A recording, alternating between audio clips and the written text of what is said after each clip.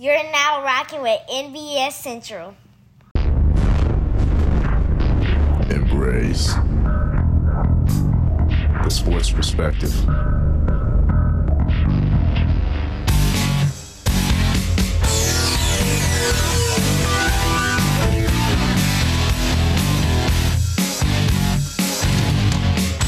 Broadcasting live on Facebook, made available through NBS Central. Welcome to Larson Live. This is the sports perspective with Larson.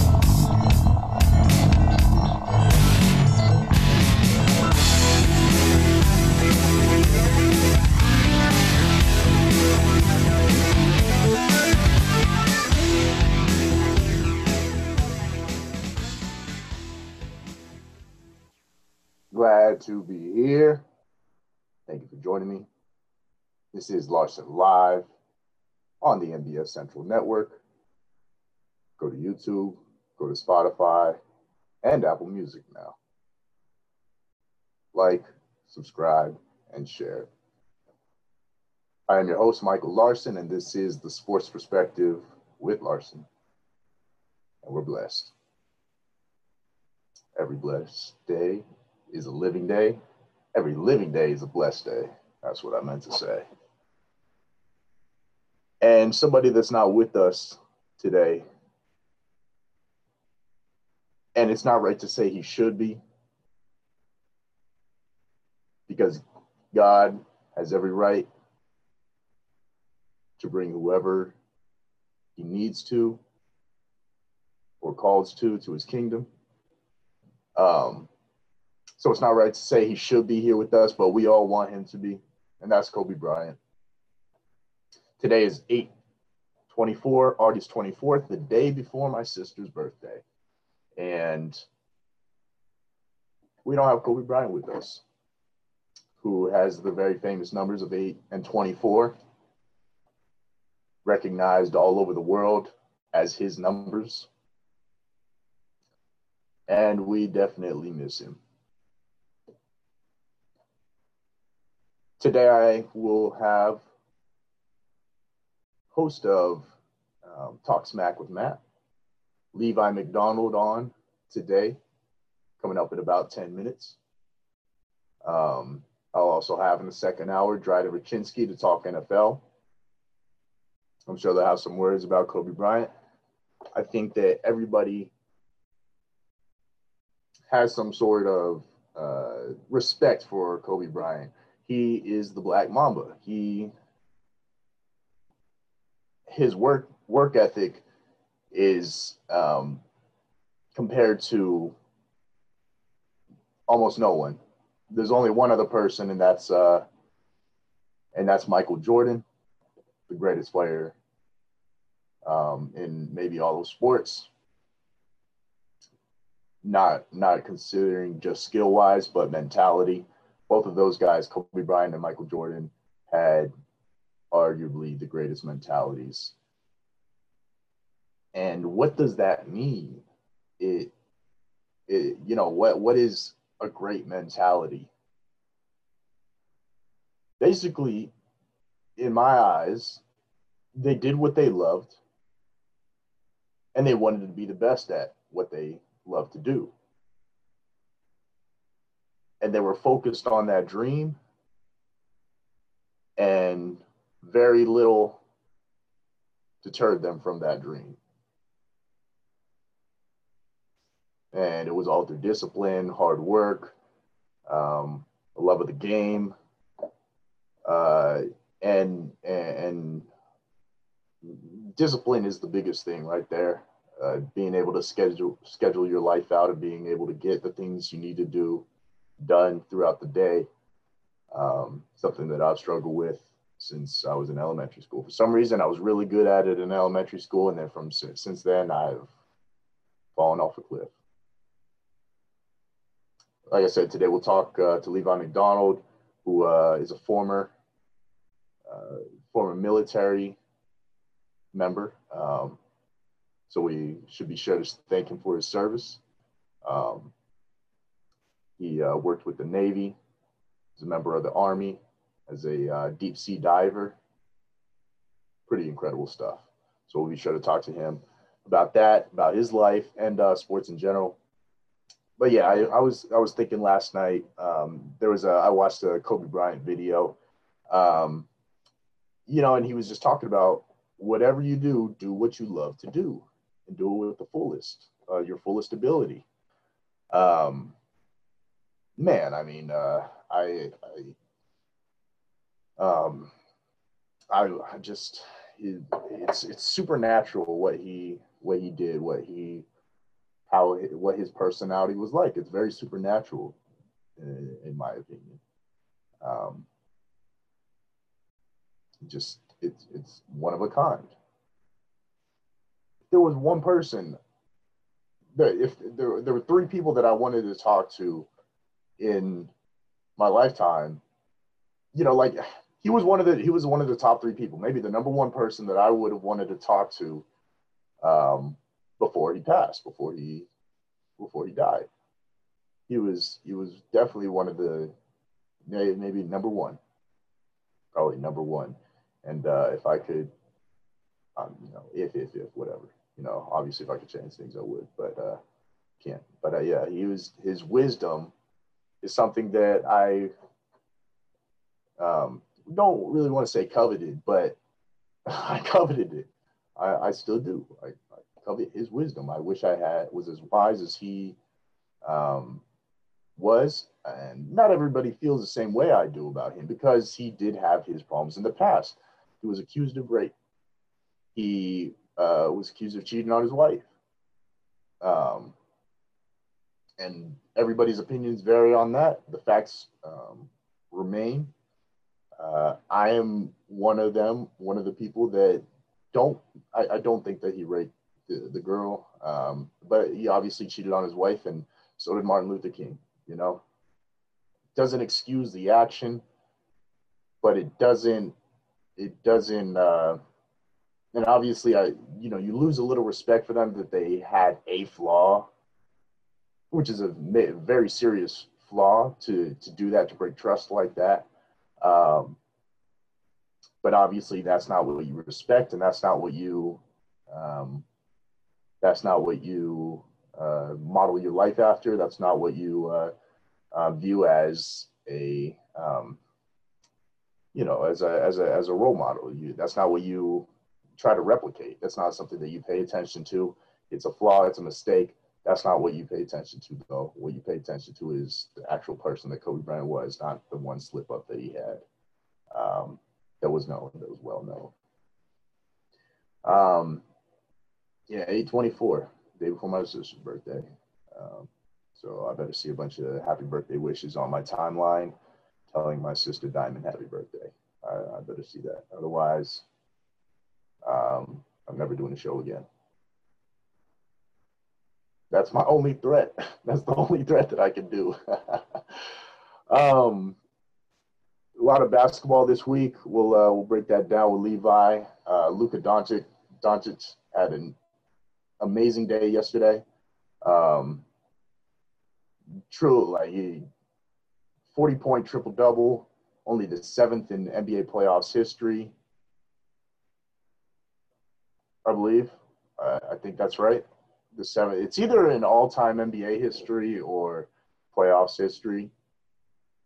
I know that LeBron has 3. Of the list that I saw LeBron has 3. Yeah, it's playoffs history. LeBron has 3. Westbrook has 1. Harden has 1. Some other scrubs. Charles Barkley has 1. What is that? 3, 6. Yes, I think that's it. Barkley, Harden, Westbrook, and LeBron has 3 40-point triple-doubles. And Luka made it the 7th in playoffs history. What an amazing game. Shoot, I could go last 10 minutes of the show. I'll really break it down a little bit more. What I see from Luka Doncic, something that Doug Gottlieb said, I saw in a tweet, was that don't try to be the first to say, Luka's going to be this guy or where he's going to rank in the end or whatever. Just to appreciate it for what you're seeing right now. Yeah, I see what he's talking about. I just read the tweet headline, whatever. I didn't actually listen to his show to see what he was saying. But just based on that headline alone, I don't think anyone's. I mean, yeah, some people are trying to be the first, but for me personally, when maybe you are trying to be the first. I don't know. Regardless, Luka's going to be an elite player. He probably already is a top 5 player. And yeah, I see what Doug is saying on that, based on trying to rank players and just appreciate greatness, whatever. But that's important to fans, is to rank players. And Luka Doncic is making a case for himself, a very good case for himself, to be one of the top players in the NBA. He's already top 10. There's no question about that. You can't say he's not top 10 with the things that he's doing right now, what he's done in the bubble, what he's doing in the playoffs right now, taking an NBA Finals contender to the brink. They're tied 2-2. And it's all been from Luka, 80%, 70% Luka Doncic. It's been him. His ability to use his teammates extremely well. Yeah, shooters out there, Kristaps Porzingis, using him inside as a true force, also an outside threat. Luka is able to use his non-athletic body and his twitchiness and skills and quickness and fundamentals are perfect. They're just absolutely perfect. He finds every shot. Every shot is seems to be a good shot.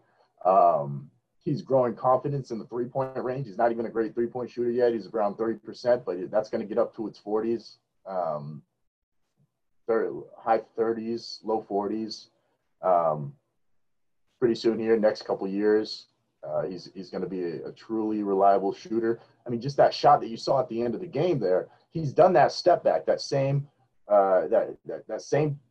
step back. He has all sorts of combos with the step back, but this time he did in between the legs crossover step back 3. We've seen that before, and he's just going to get better at it. It's just going to get more comfortable. He's already comfortable doing it. It's just all about that shooting touch. A little bit more, a few more reps, maybe find a shooting coach. But regardless, he's already a pretty good shooter, and he just is growing more confidence every day shooting that ball.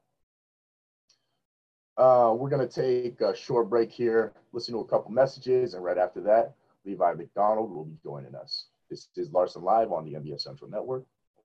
We'll be right back. This is your boy, Just Justin, co-host of the #1 show on the NBS Central, the Nothing But Sports Show, with co-host Mr. C, the Trendsetter. We discuss all the hottest topics of the week in sports. Check us out every Tuesday night at 9 p.m. Central on the NBS Central Facebook page, and check out our clips weekly on YouTube and Spotify. Don't miss out. Do you love sports? Do you love fantasy football? If you answered yes to both of those questions, make sure that you tune in every Sunday at 10:30 a.m. Central Time for NBS Central's Stardom Situm Fantasy Football Show, hosted by yours truly, Truex the Sports Junkie, where I help you with who to start and who to sit, your waiver wire pickups, and all your fantasy football needs. Of course, I'm the fantasy guru. Hey guys, if you like sports, go to youtube.com and subscribe to NBS Central. And we are back. Levi McDonald will be joining us shortly, as soon as he gets everything on. Nice little break there. Make sure you check out our shows. Let's talk about it. That comes on 9 p.m. Central, 10 p.m. Central on Monday. So just after my show, a little after my show. And also you have the Nothing But Sports Show,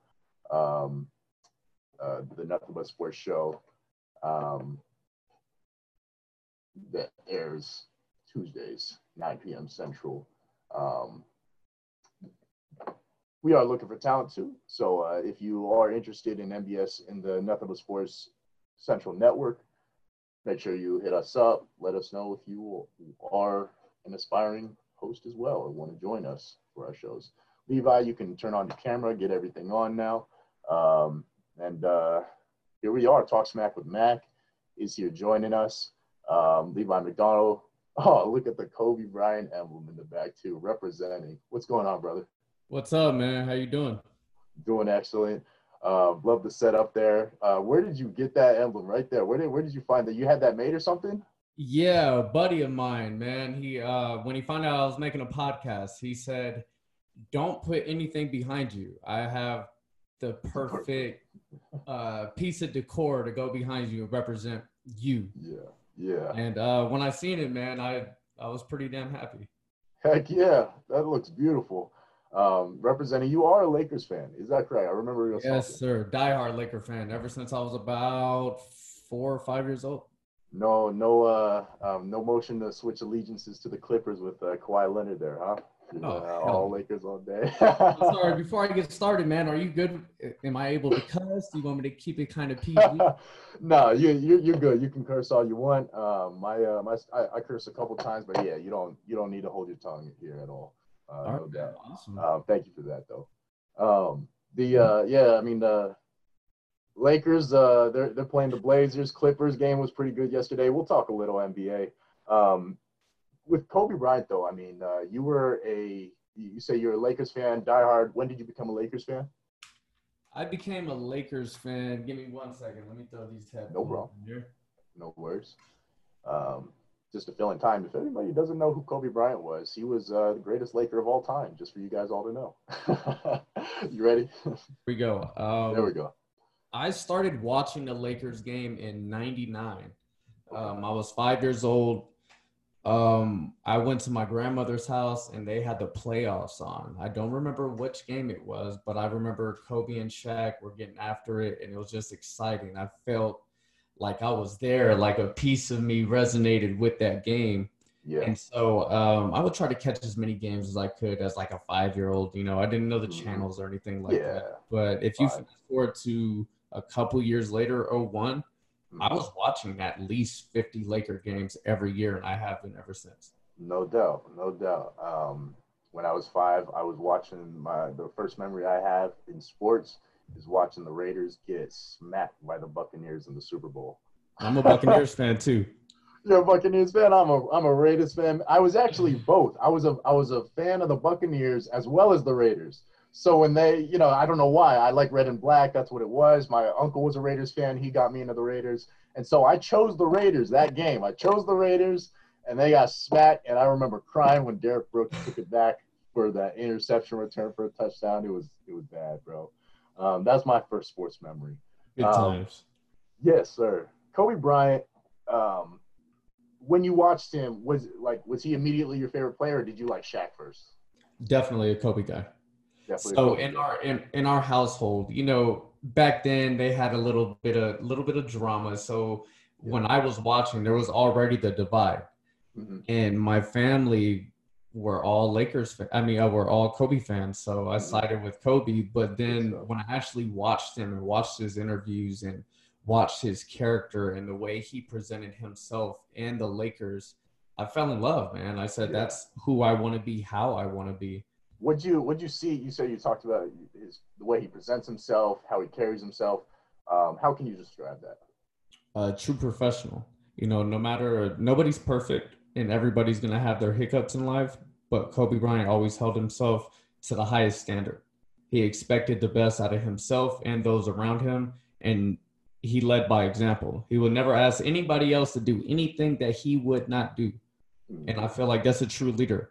And I kind of got some of my characteristics and integrity from watching Kobe Bryant and learning about him.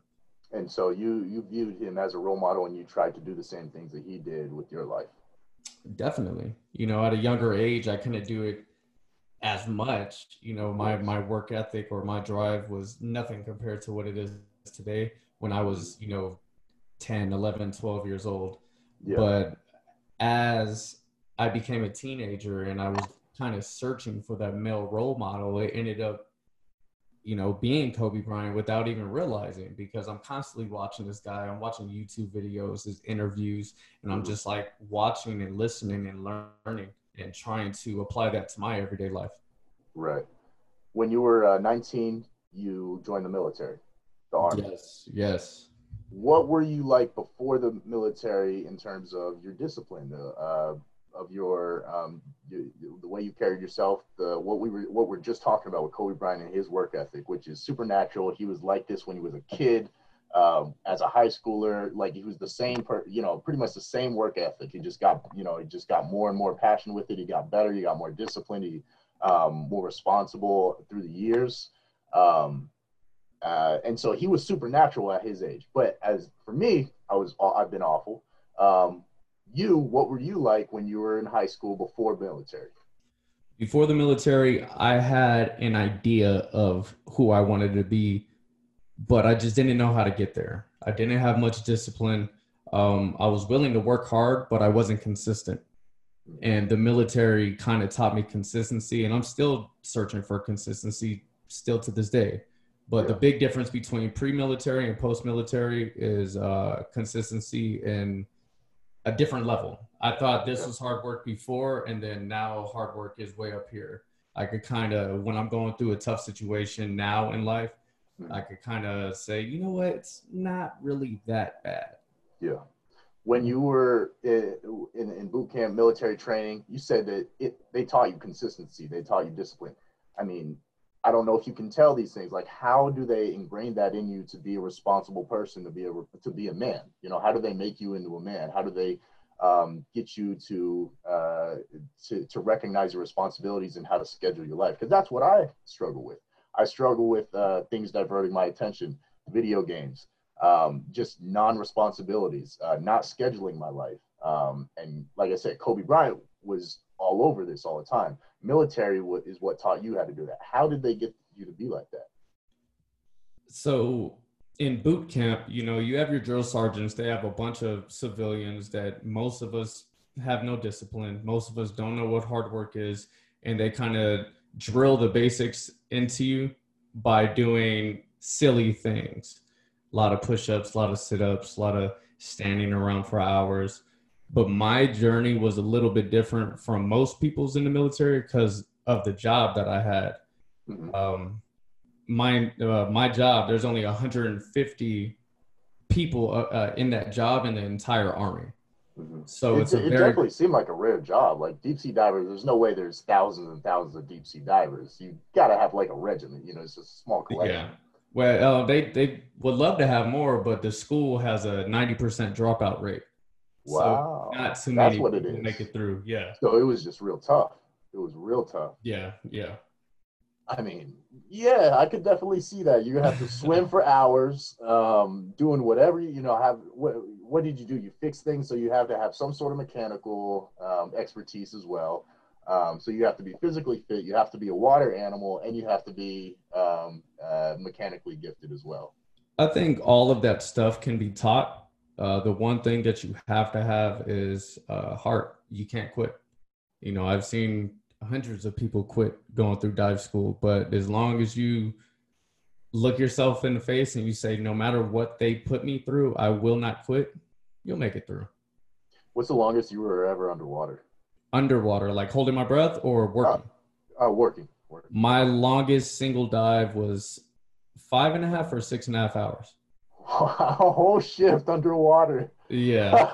I went down, it was like noon, and I came up, the sun was down, and I was like, oh my God. Wow, that's amazing. But all right, what about holding your breath though?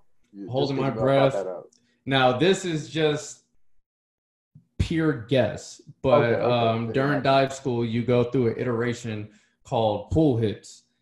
And what pool hits are is you're at the bottom of the 15-foot pool. You have an instructor come down, and you're breathing on a scuba regulator, and you have a whole scuba setup. Okay. They come down, they take that scuba setup from you. They kind of tie your regulator up in a knot and beat the hell out of you. And your job is to fix your regulator, unknot it, turn the air back on, and breathe and stuff. So sometimes, man, it could get you'll be down there holding your breath depending on how bad they mess you up. Yeah. But the longest I have is about 2.5 minutes. 2.5 minutes. That's crazy. I can't even do a plank for 2.5 minutes yet. Man, that was a lot of training, bro. I can't hold my breath nowhere near 2.5 minutes now. Of course. hours. Yeah, like you said, all training, all hours and hours of working at your craft. After military, when did you start? What did you do? Did you immediately get into the podcast business? No, actually, I've been out of the military about 2 years, about 2 years and 3 months, actually. And I just started doing the actual podcast about 6 or 7 weeks ago. It wasn't even an idea of mine. A bunch of my friends always told me I should do it, do something like a podcast or a podcast, but it didn't become actual reality until about June of 2019. I was like, you know what, man, let's do this. And it was a lot of waiting around, waiting for the perfect opportunity and, the perfect setup. Everything had to be perfect. And so one day I said, you know what? I'm going to do an episode right now. And I just jumped in there, recorded an episode, and I haven't looked back. That's exactly the way it's supposed to be, too. It's all like, I need to get this. Oh, I need an intro song. I need to, I need to figure out this Zoom crap first. It's just like, first, just do it. Just get on, start talking. Exactly. That's what it is. I realized, if you have amazing content, it doesn't matter how your background looks or the lighting or anything. People are going to listen to you because you're saying something relevant. You're saying something that people like, or you're saying something that other people are saying. And they're like, oh, man, yeah. Yeah, I completely agree with that. I think that if you are – what we did at NBS Central is the Nothing But Sports Central. I joined it 5 years ago, found it on Facebook, found these guys. A bunch of them are in like Louisiana, a couple guys in the West Coast, some of them Virginia area. And they did the Nothing But Sports show, and we did it over Blog Talk Radio. We're doing it on cell phones, and we just kind of trained. That's basically what it was. We didn't do much with it. We wanted to, but we didn't do much with it. We just got our shows in every week, and just trained and got better at it, I guess. And then eventually, like you said, when people are listening to you, if you're saying something, if you actually have talent, they'll listen to you, and then everything else comes in. You start making it look better, aesthetic, as we have just started doing. So that's our journey with NBS Central. When you were a kid, you didn't want to be a show host. Like you just said, you just kind of started it in a year. In high school, what did you want to do? What did you want to be? Did you want to go to the military? Military was always an option. I really enjoyed the military movies, and I enjoyed the discipline and also the camaraderie that came with the military. So it was always an option, more like a fallback plan. I unfortunately made a couple too many mistakes in high school that kind of deterred my path in life, and military was that fallback plan. But it turned out to be the best decision I ever made. I wouldn't take it back for anything, and I learned a lot about myself, and I learned a lot about other people during that time. But in high school, man, I was trying to be a boxer. I boxed. A boxer. Yeah, I boxed 6 days a week, 3 hours a day for off and on for 2 years. Mm-hmm. But you said when we talked, you never played any high school sports though. Why didn't you play high school sports? I mean, if you're a boxer. I played high school football. Okay. Yeah, just my 9th grade year. And then because of my personal issues, I was not allowed to play anymore after that. But no doubt. I was introduced to boxing my 10th grade year, my sophomore year of high school. And I did it initially to impress a girl. But after that very first day, I fell in love, man. It was something that I was naturally. Not with the girl. Yeah, it always starts with the girl, Oh, I'm gonna get her. Let's do what she likes. But no, man, that very first day, and I laced up the gloves, and I felt the gloves hit the catch mitts, and I just felt like I was home. I was like, this is for me. I'm not the most athletic guy. I can't jump the highest or run the fastest, but I can throw hands. I could throw that left hook pretty nice naturally. And I was like, oh shit, okay. Maybe I have something I can roll with. And I just kept going back, and I was sparring damn near every day. And I liked it. You guys did a lot of boxing in the military too, in your camps and stuff? I tried. Nobody wanted to? Yeah. Well, no, sometimes when I got to my unit after dive Yeah. school, or even in dive school, I was in Florida and I was going to a gym out there and I was sparring people out there and Nice. training out there for a little bit. But when you're actually going through dive school, man, you don't have time for anything Yo, else tired. besides Yo, getting I'm beat down. tired. Yeah. For like the first 2 months, you have like 18-hour days of just getting beat down 3-4 times a day, and Yeah. you hard ass tests, and Every you don't extra have- hour is for food and for sleep. That's what yeah, it is. exactly. But after dive school and I passed that, I got to my unit. I tried to box out there, and I ended up suffering a shoulder injury in dive school that lingered with me to my unit. I ended up having to get surgery, and that kind of Awful. said bye-bye to boxing after that. Damn. No. How did you get that injury?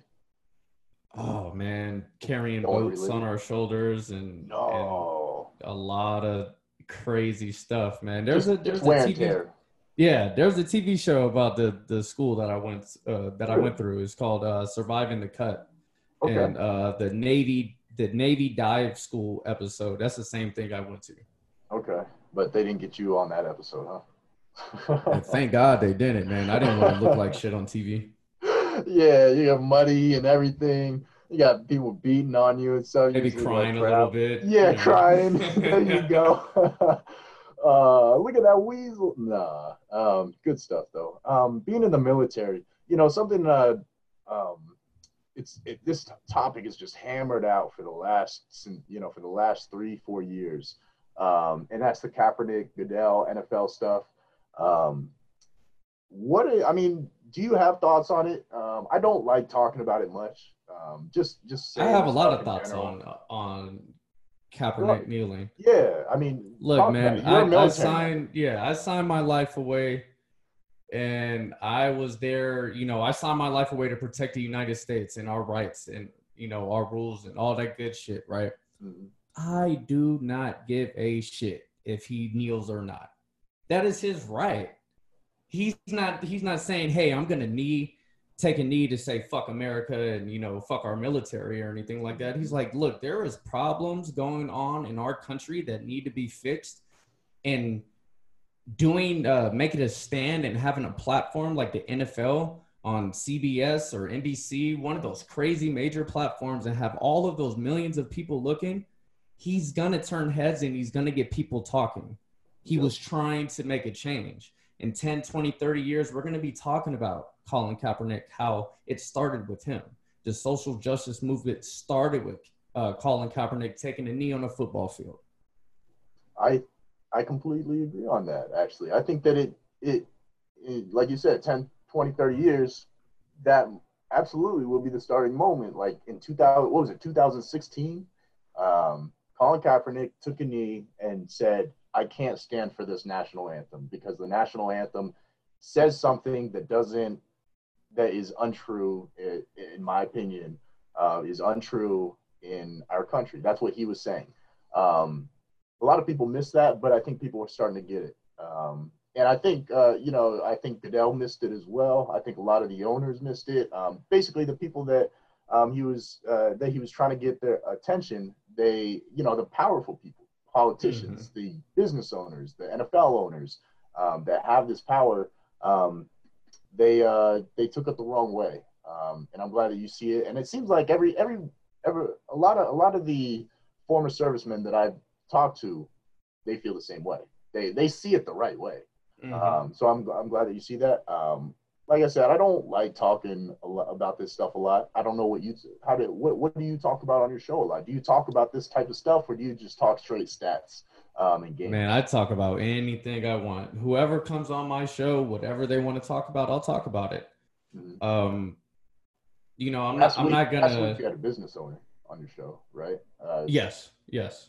And what did you guys talk about? I didn't listen to the show. I just saw the titles and stuff. Yeah, she came on and just talked about her personal business.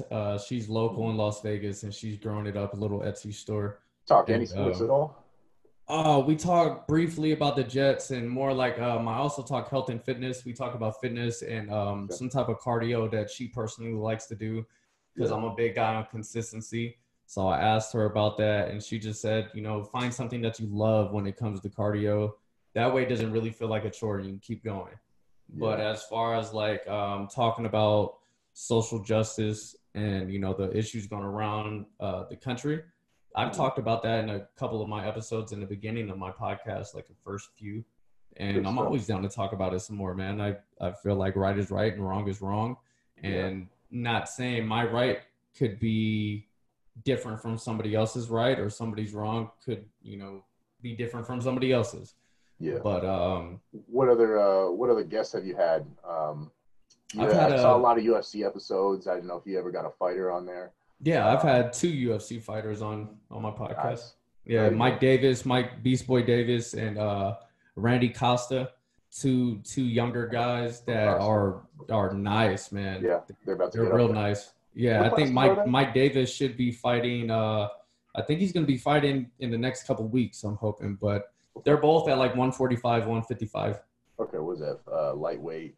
That's not welter. Is that welter? Man, there's so many weight classes in boxing and MMA, dude. I just 155, 145. Yeah, there you go. At least you know that. Yeah. At least you know that. You saw the fight. Last Saturday, I think it was. Not this past Saturday, but the Saturday before Stipe that. in DC. Stipe in DC. We talked about it. I don't think I commented on it on my show. But I'll recap it real quick. I didn't like the eye poke. I think that hurt DC a lot. And it was a very close fight, and any edge, is a difference maker. I think that was a big difference maker, and it's upsetting to see that. That's my thoughts on that. And there won't be a rematch. There won't be a rematch, and that's upsetting. Yeah, actually, I think that fight was absolutely amazing. I agree with you about the eye poke. If you get stabbed in your eye, you're not going to be able to see, period. So he was one-eyed for the rest of the fight, and DC still did a beautiful job in the octagon, man. Him and Stipe went to war again. The first 2 fights were stopped for TKO. This fight went the distance, man. When you have 2 juggernauts in the ring for 25 minutes, a lot could happen. Yeah, man, and they just went at it. But I seen today that Stipe commented and said that he will fight Ngannou next or John Jones. He's open to both of those fights. How do you think that should go? Do you think they should just have Stipe fight one of those 2 first, or do you think those 2 should fight first for the chance to fight Stipe? I personally feel like Ngannou has to have a title fight next. Okay. He's hands down been the single most exciting attraction for the heavyweight division in UFC. His last 4 fights are first-round KOs. What more does this guy have to prove? Right. Let him get in there, and then the winner out of Stipe and Ngannou should face John Jones. Or John Jones, I personally think, since he's moving up to heavyweight, he should get a tune-up fight. Maybe fight like Curtis Blades or something like that. And then he has that tune-up fight in the meantime, and then he could go to war with the winner out of Ngannou and Stipe. Yeah, that's exactly what I was going to ask you too. That sounds about right. Get him a tune-up fight, just to get comfortable in that body weight, and then out of the winner of those 2, it'd be cool if they were in that same card too. If you got John Jones and some scrub for him to beat on, get comfortable, and then you had Stipe with the title fight, and then the winner out of that would fight John Jones in the next, however many months they would need to train. It'd be nice, cool. But I don't think John Jones would ever fight in that headline. Exactly, not being the main card, right? Yeah. Good stuff. That was a great fight, though. Stipe and DC, and John Jones has been seeing him with beefier legs. That'll be interesting. Yeah, and if he has power to those leg kicks, man, that's gonna be crazy. Yeah. NBA talk. Luka Doncic. He's the main attraction right now, beating on the Clippers, which you're loving to see. What are your thoughts on that? I mean, it's crazy. He's doing amazing things. He's becoming a legend. I've posted a few times on Talk Smack with Mac about Luka Doncic in the last couple days. He's amazing, man. He is the future of the NBA. LeBron James is handing the reins to Luka. It's not going to Giannis. It's not going to Zion. It's not going to Kawhi. It's going straight to Luka. And this is the first time it's going to be a European. Yeah, man, that's pretty cool. That is awesome. Yeah. the fact that he's only 21 years old and he's doing things that James Harden's doing. All right, James Harden's been in the league and he's done that. Harden's not beating the Clippers. He's not beating them. Man. He's not. Harden is and not. Luka Doncic is going. He went into that previous game. He had one leg. He sprained his ankle badly in the previous game. Porzingis didn't even play. His right-hand man. And you know what he did? He put up an incredible stat line, hit the game-winning shot at the buzzer, step back three, all on one leg. And this dude is 21 years old. It's insane. That's the bro. future. That's what I'm saying. And he seems like somebody with a great mentality too. He's a dog. Not as soft as LeBron, because LeBron is soft. I've always said that. I would never tell that to his face because he beat my ass. But I do think that in when you rank mentalities, when you look at LeBron compared to Kobe, compared to Tim Duncan too, KG, Kobe. Did I say Kobe twice? Michael Jordan. Well deserved. Larry Bird, yeah, well deserved. These guys, they were able to eliminate distractions. They didn't care what other people said. They talk trash back, and were great at it. And then you got Kawhi Leonard too, who doesn't talk trash, but he's able to do that same thing and still have that killer mentality. LeBron just doesn't have that, and it's and so you compare him and Luka. I see it from Luka. I see that killer mentality. Yeah, Luka doesn't care who you are, how long you've been in the league, what you've accomplished. If you're in his way, you better back down. I saw some lock-up defense from him too. That was a bit pedestrian during the season and last year, but it seemed like he's been saving it for the playoffs. And to even be tied with the Clippers, who were supposed to be preseason favorites to win the championship, to be tied with them in a series, that's incredible. The Michael Jordan, he got swept by the Lakers, but he put up swept by the Celtics in that first playoff series for him. But he put up 63 points in one game. He put up incredible stat lines, but he couldn't pull out a win. I would say that these Celtics teams are obviously way better than this Clippers team. But this Clippers team is extremely deep. And Kawhi Leonard is supposed to be a top 5 player in the league. Top 2, 3. Some people say he's the number 1 player in the league. And this Clippers team is extremely deep. And I think Kawhi Leonard is still one of those top 5 players. But if he gets beat by Luka Doncic, who has not as much as him, he's literally beating him. Like it's not like it's a head-to-head matchup there. I can't say that. Why would I not rank Luka Doncic? And I hate rankings and stuff, but I still do it. Why would I not rank Luka over Kawhi Leonard? Why would I not? Is there any reason why I wouldn't? Is it just because he's young? Because he hasn't won a championship? Young, yes, young. So I got a few things. One, you mentioned Michael Jordan getting beat by the Celtics, all those times before Scottie came, yada, yada, yada. My thing is the difference between a star and a superstar. Bradley Beal, star, not a superstar. The difference is winning. You're a star if you're putting up 25, 7 and 5, killing it, but you don't win. Devin Booker, he's a star. He's not a superstar. Luka Doncic at 21 years old is a superstar in this league already. All right, but what about the 8-0? Devin Booker just went 8-0. It seemed like there was chemistry. Him and Ayton, and he did put the team on his back. He averaged 30 plus. I think I might disagree with you on the Devin Booker thing. I think that he's coming into I think he's the same age as Luka as well. I'll check that.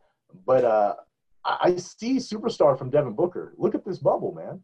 He can be a superstar, but he is not currently. You don't think? Yes, the last 8, they went undefeated when they were playing against teams that probably weren't interested. They locked up their seating. They weren't playing all their guys. They weren't going as hard. What about the first 60? Yeah. If he's a superstar, they wouldn't even have had to go 8-0 to make it. And they didn't even make it either. Yeah. Because of those first 60 games. Luka Doncic, all I see is that no matter who falls on his team, who's injured, who shows up, who doesn't show up, he performs and he gets wins. No doubt. I'm looking forward to. I'm looking forward to his career. Even though he's a Maverick, I'm a Spurs fan. I'm a huge Tim Duncan fan, and I'm a huge Kawhi Leonard fan too. But seeing him in a Dallas uniform is going to be upsetting for the next 15, 20 years.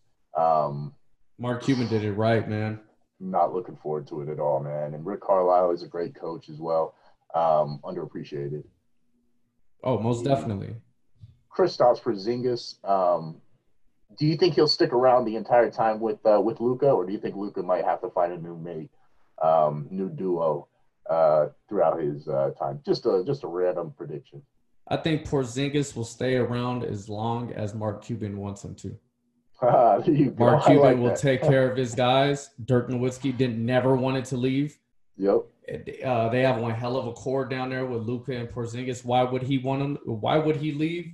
Unless Mark Cuban's like, yeah, I'm packaging him and something else for another superstar with Luka. I hear that. Mark Cuban is he's a good guy.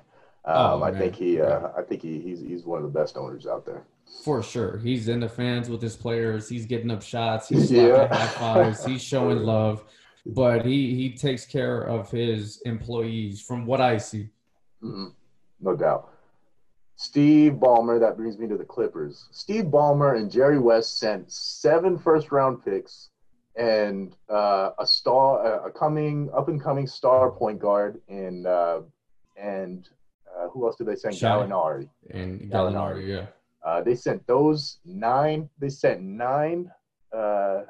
What do you call those? 9 attributes, 9 things for Paul George. And Paul George put up 9 points in a clutch game. 1 point for each asset. What do you make of that? I mean, saying what do you make of that? I hate that because it's like, oh, what do you make of that? But like, just focus on Paul George alone here. What is wrong with him? Like, are we going to see Paul George come back to normal? He's playing mind games with himself.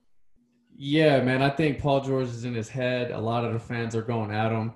But, Paul George dug his own ditch. I was a huge Paul George fan going back to his Indiana days. And when he came out, he was like, I want to play for the Lakers. I want to go to the Lakers. Okay.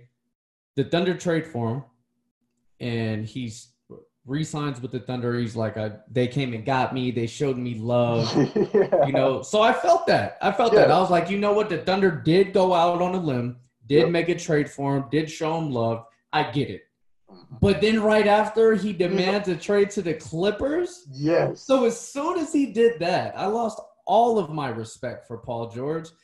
And now that he's kind of down and going through it, I'm kind of getting a laugh in there. But I think it's just a matter of time before he gets his head out of the ditch and gets it together. That's a great point that's a great point about him switching things up. You look at Kawhi Leonard, gets traded to the Toronto Raptors, plays 1 year. They do a lot better, of course. It doesn't matter. He played 1 year. Both of these guys played 1 year. Paul George 1 year with the Thunder, 1 year with the Raptors. And Paul George was like, I'll stay, and then decides to not stay. Kawhi was all like, I'm going to weigh my options. I might come back. I really will. I'd like to here, but I think I might want to go somewhere else. And that's why he didn't lose respect for Kawhi. Exactly. Because he said up front, I'm not going to sign something right now. I want to test myself. I want to test the free agency market. Losing respect for Paul George right there, that is well deserved right there. I think that the Clippers offense doesn't use him well, though. He's been used as a spot-up shooter a lot, and I don't think he's comfortable with that. I think Kawhi Leonard's more comfortable with that because that's how Kawhi Leonard started in the NBA, as a spot-up shooter in the corner, and a defender. That's what he was, a 3-and-D guy with the Spurs. That was his first comfort. Paul George has never been comfortable with that, and Kawhi Leonard's handling the ball mostly. And then Reggie Jackson or Lou Williams handles the ball a little bit. And then Paul George seems to get the ball at the end, either with the last few seconds in a shot clock to put up a shot, or he gets a chance to try and create a score for himself. I don't see him facilitating the offense very much. So I think I'm finding fault with Doc Rivers for this. Where do you put the blame? Do you put the blame on Paul George, or do you put the blame on Doc Rivers? I'm going to put it on Doc Rivers because the way the team is assembled, they have a lot of rough, tough and rough defensive guys that can hit threes. They don't have many playmakers. They don't have many guys that could get Paul George involved, get him an easy layup when he's cutting on the backside. They don't have many of those. How many, like Kawhi Leonard averages like 4 or 5 assists. Yeah. Lou Will doesn't average that many. He's getting Kawhi's getting better each year, but he's no LeBron. He's no Luka. Yeah. He's no Russell Westbrook. Right. The guys that will get you an easy layup when you're struggling. And right now, Paul George is in a ditch. He's in his head. The fans are in his head. And he's trying to find a way for him to get out. But, Doc Rivers needs to put him in a better position to succeed. Maybe certain plays that are ran for him specifically, easy backdoor cuts, get a couple layups, something. That's all I don't want to coach. I don't see much chemistry. Somebody that one of my guests that comes on a lot, Marlon, he says that he didn't see chemistry almost all year with the Clippers. I guess I kind of see what he's talking about now. I didn't really see it, but now I'm starting to see it. I'm starting to see the lack of chemistry. I was about to mention something. Kawhi Leonard was asked up front, do you think you can still win this series with Paul George shooting like this? And he said, yes, I think we can. And that nobody made a big deal about it, but I noticed it. I saw the question. I don't pay attention to those kinds of things very often, but I saw that, and I liked the response from him. Yes, I think that we have a good enough team, and I think basically what he was saying in my eyes was that we have a good enough team, I'm good enough, and Paul George is good enough to do things that help the team without just scoring. That's what I saw. So I like that answer. What do you think? I completely agree. Paul George, their second best player, hands down, is shooting horribly, and they're barely losing. They barely lost a couple games. One was at the buzzer. So it's like if he shoots just 40%, they win by 10. Yep. So, yeah, I feel that. PG 13%. That's what I'm seeing that. Oh, it's so bad. He hasn't even shot 13%, people. Give him a break. Maybe from three-point line, though. Last prediction here, Clippers-Mavericks. Is it going to go to the Mavericks, or are the Clippers going to pull it out? Sucks to say, man, but I think the Clippers are definitely going to win. Okay. Just for the simple fact that the Mavericks don't have the experience they need to go in and close it out. You know, Porzingis is a little hurt. You know, the Clippers have some dogs. Luka's hurt too. Yeah, they have some dogs, man. And Kawhi Leonard, he knows how to win. Coming up under Popovich, he knows how to win, and he knows how to close games out. So I'll give it to the Clippers in 7. I really like the Clippers roster, man. They were my finals winner coming into this. I mean, you look at their rotation. They got about 4 or 5 power forwards, small forwards that can also play center too, that are, like you said, dogs. They're mean, they're big, they can bust down low and get a nice, they got little hook shots, they can shoot the mid-range or the three-point, pick and pop. They pass well. And then you got 2 wings, Kawhi Leonard and Paul George, that can handle the ball, distribute, score, get any shot they want. Same thing with their point guards, Reggie Jackson, Lou Williams, Patrick Beverly, who defends well. And then they got 1 big, Zubac, who's just there as the big, you know. And I love that rotation. I think that's the perfect rotation that you can get in this league now. What do you think? I mean, you think that you could – that's the perfect rotation, is it not? No, I feel where you're coming from. When you have multiple wing players that could score and defend at an elite level, which they have in Kawhi Leonard and Paul George, they can mix and match and play 1 through 4, both of them, and shut down 1 through 4. And I think the Lakers try to do the same things with the I think that they have very similar rosters. The Lakers have bigger guys, JaVale McGee, Dwight Howard. But their guards are awful. They're the worst. They have the worst guards in the league, especially for defense. Like I saw a stat that they're last in opponent points, assists, and rebounds or something in the backcourt, point guard, shooting guards. The Lakers give up the most in that, which is why I thought this Blazers game was a trap a little bit. So head to head, Lakers Clippers right now. Are you going to be a homer and say Lakers, or are LeBron and Anthony Davis, they make up for it they make up for the Lakers' weak points? the complementary basketball between LeBron James and Anthony Davis is second to none. There's no better duo in the league, and there hasn't been a better duo in the league for some time, because any weakness that each other have, the other one makes up for. Can you imagine, or can you say any team in the league can stop an Anthony Davis, LeBron James pick and roll? I'm trying to think of a better duo. What I was thinking about while you're saying that was a better duo in the past few years, and I just can't. What you're saying is right. I mean, neither one of them are elite 3-point shooters. LeBron is really good at it though, so he makes up for it, like you said. And Anthony Davis is an outside threat as well. No, I can't think of a single player or a single duo that could, except, I mean, the Kawhi Leonard and Paul George. I think those are the only two that should be able to defend that pick and roll real well. Especially Kawhi, he's shown some post presence against Kristaps Porzingis. Kawhi could do whatever he wants on defense, man. The dude is he's ridiculous. But the reason why I don't think them two can stop a pick and roll with LeBron and AD is AD's length. It's just, come on, man. Yeah. Paul George is 6'8". Kawhi is like 6'8". Anthony Davis is 6'11" with a crazy wingspan. I mean, all LeBron really has to do is throw it up really high, and not too many people in the league can stop it. Pascal Siakam or Paul George? Who's better? Paul George. Yeah? You still say that? Yes. I can hate on Paul George because he didn't come to the Lakers, man, but the dude is still one hell of a player, and I'm not going to knock anybody when they're in a little slump. He may be shooting bad, but he's doing everything else really, really good still. And Siakam is a really good player. He's just coming into his own. He's a late bloomer, but he's not Paul George.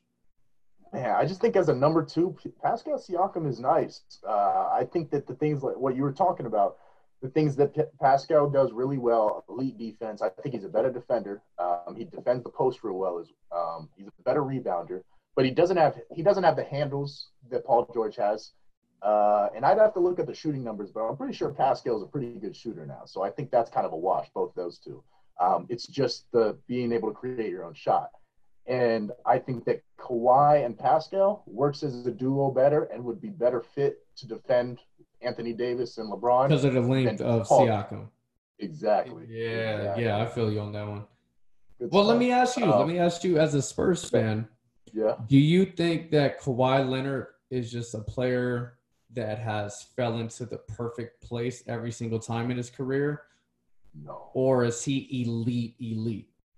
I think that his mentality is what has driven him. I think that landing with the Spurs absolutely was awesome because he got the best coaching. He got the best training. That's what he got. And that helped him develop into a superstar. But he is not the same player right now that he was with the Spurs. He's continually got better through his own private training, as well as the reins of the Spurs coming off of him, because he wouldn't be doing the same things with the Spurs that he is now, which is handling the ball as much and being a playmaker, getting almost triple-double numbers. That's not what the Spurs were about. Not for a long time. When they were in early 2000s, everything ran through Tim Duncan. Tim Duncan touched 15 seconds in a possession. And that's what you see from Kawhi Leonard with the Raptors and with the Clippers. But that's not what you saw with Kawhi Leonard with the Spurs. You didn't see him holding the ball 10, 15 seconds. That's just not what it was. So I think that landing with the Spurs was absolutely the best move. And if he had stayed with the Pacers when he was drafted by the Pacers, I think he'd be about what you see from Paul George now. I think he'd be an excellent number two, but I don't think he'd be a top 5 player. I don't think he'd be a number 2 player. No. I think landing with the Spurs was the best move for him, and landing with the Raptors and Clippers are good moves, but I don't think that they've been what you say, which is landing in the perfect situation. I don't think that. Is that what you see? No, man. I think he's great. I watch him a lot, and his mid-range is so fluid, so perfect. He knows his spots. He knows how to get to his spots, and it almost doesn't really matter who's guarding him. His mid-range is great.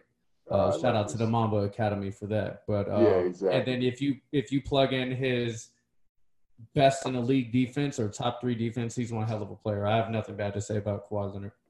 Good stuff. Man, we gotta go. I got a second hour coming in. It's gonna be NFL talk with my own NFL expert. So we'll have to talk another time, bro. I really appreciate you coming on this show. Yeah, man. Just let me know when you want me to get on. I'll try my best to make it. No doubt. You guys check out Talk Smack with Mac on Apple. Is it on anything else? Talk Smack with Mac is on Apple iTunes, Spotify, Anchor, Podbean. I have a YouTube channel, Talk Smack with Mac, and also Instagram. And I just recently made Talk Smack with Mac Facebook page. I'm trying to go everywhere. Good stuff, brother. Keep working. We'll have you on again. Thank you again for your service and for coming on. Thanks. All right, guys. We'll be right back. This is Larson Live, and we're going to listen to a couple messages, and then the second hour coming on. Hey, this your boy, Jay Franchise, part of the NBS Central crew, as well as one of the greatest sports analysts to ever bless the sports waves. I'm here to tell y'all, check out our latest show, NBS Central's Uncensored, where we give you the rawest and realest sports analysis to date. In addition to that, download the app, NBS Central, in the Google Play and Apple iTunes stores. Check it out now. Peace. What's good? What's good? What's good, baby? It's your boy Truex, the sports junkie of NBS Central's Let's Talk About It, hosted by myself and, of course, my homie from the Bay Area, my main man, Keo, where we don't just talk sports, we talk battle rap. And, of course, you already know we have the sneaker of the week, where Keo always gets it wrong, but that's neither here nor there. Check us out, man, every Monday night at 10 o'clock Central Time. Peace. You're now rocking with NBS Central. Embrace the sports perspective.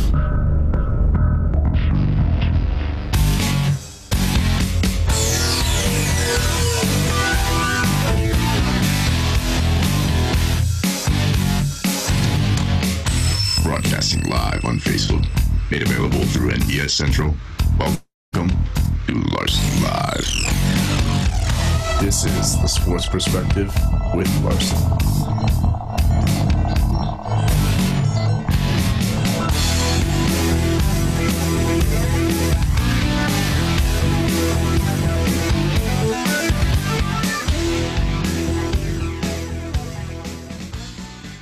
Glad to be here. Thank you for joining me. This is Larson Live on the NBS Central Network, nothing but Sports Central Network. Go to YouTube, go to Spotify, like, share, subscribe. We got two other shows. Let's Talk About It. Comes on at 10 p.m. Central tonight. Tomorrow night, you'll have the Nothing But Sports show at 9 p.m. Central. Make sure you check that out. Live on Facebook and, of course, made available on YouTube and Spotify. This is the Sports Perspective with Larson, and we're blessed. What a great hour. I am undefeated. I am undefeated in guests. Every guest that I brought on is awesome. Really good. I'm very happy with that. I loathe the day that I will have a terrible guest, and it's going to be difficult, and it'll be a learning experience, and we'll see. A guest that just gives one-word answers and is just completely terrible or just nervous. But I am undefeated in my guest choices so far. I'm very happy with the people that I brought on. They've all been excellent personalities and smart people. I'm truly blessed for the people that have come on to Larson Live and made my show better with their presence. Very happy with that. And I can only give credit, of course, to the people that connected me with those people as well. Couple of my guests are through people that I know that introduced me to those people. There's only one person that I've I could only take credit for one person on my show that's been on my show that I have reached out and gotten them on my own. And everybody else is a blessing. from somebody else. So that's just really good stuff. Very happy about that. Coming on pretty soon here, Rachinski to talk NFL, do our NFL talks. We're doing the AFC East, AFC South, maybe the AFC North too. We'll see if he's ready for that. Looks like he's on. So we'll bring him on as a panelist and get this going. Just great stuff. Really great week of basketball, and NFL's coming up. We got 3 weeks until the season starts. Am I right, Dryden? 3 weeks? Yeah, we were exactly 3 weeks away from the Sunday games. We're 2 weeks and obviously 3 days away from having that Thursday night game of Kansas City versus Houston. So it's going to be something special. Boo. Boo. Boo. Here, I'll fix Boo. Good stuff. We're doing what divisions we doing? What teams are we breaking down for our audience? I believe today we're breaking down. We mentioned the AFC South last week. It'd be only appropriate we start there, and then we'll go from the AFC South to the AFC East. Good stuff. We're running out of time though, so we better get on it. Let's get to it, man. We're running out of time. We're running out of weeks for these divisions though. We gotta get cracking on that. We got NFC and we have 2 more NFC divisions, right? And 2 more and 1 more AFC. Yeah, so we should be good. Good, yeah, we'll be fine. Yeah, we'll be fine. Let's get it going. Hey, let me find the share screen stuff. Get this presentation going again, because that was really the way to go. Did you listen to the first hour? I honestly just got back about 15 minutes ago, so I did not. Dang it! Wow. I'm going to re-listen to it. I definitely want to re-listen to it. But today I had to head out. That's so whack, bro. That's so whack. I felt terrible about it. I'm sure you did. Nah, no worries at all. It was a really good hour, though. I had a great guest on. He does his own podcast too. It's called TalkSmackWithSmack. Okay. That's awesome. So I was really happy with that. Nice. Sorry, I'm trying to figure out. You're good. Figuring out that. Yeah. No, it's was that called filler time? Filler time? No. You know what I did, bro? What? I accidentally signed in.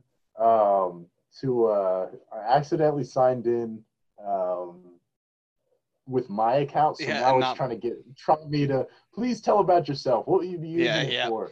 Blah blah. Oh no! Just let me in. Just let me sign out of this. Yeah. Oh, this website, it looks beautiful, but it's a pain in the butt.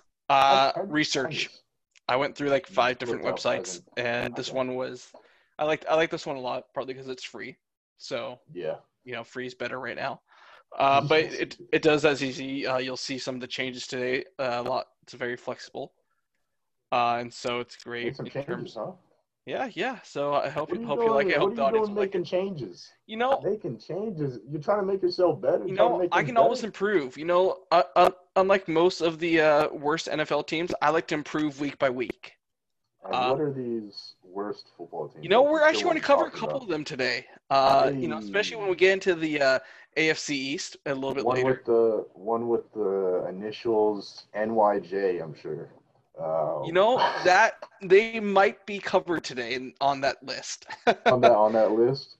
On the list, the Jets, they're definitely there. They had, it was nice having, obviously, there's a big shift in the AFC East. So, everything's up in the air for someone to take control of. Obviously, we'll be talking about that here in just a little bit. But with, obviously, the changes going on with, obviously, Brady leaving, the dynamic of New England just lost everything over the last 2 years. That's going to put them up there. But, yeah, the Jets, they don't have the best coaching staff. They have a fairly hard schedule. And really, they don't have any consistency to show in a shortened season, a shortened offseason to say, hey, we have a chance to, go positive. So. No doubt. Check your phone, verify me so I can get in. Yes.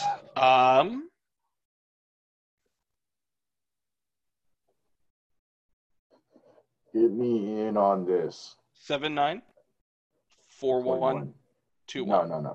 No. It says open the Gmail app, it says. Yep. Open the Gmail app. Tap yes on the prompt, then there we go. Oh, sign in canceled. Resending. There you go. Try it again. Open the Gmail app and do all that crap. Should be in. I forgot which account I just went to. What the heck? Google, why are you doing this to us? For real. Look at this. Look, such a waste of time on my podcast. Such a waste of time. This is not what the people want. This is not what the people want. This is not what they want to hear. Let's just try that. Unbelievable. Yo, tell me about those. You're in Portland, right? Still, what's up with are there still protests going on over there? You still there? Oh, he didn't want to answer that question.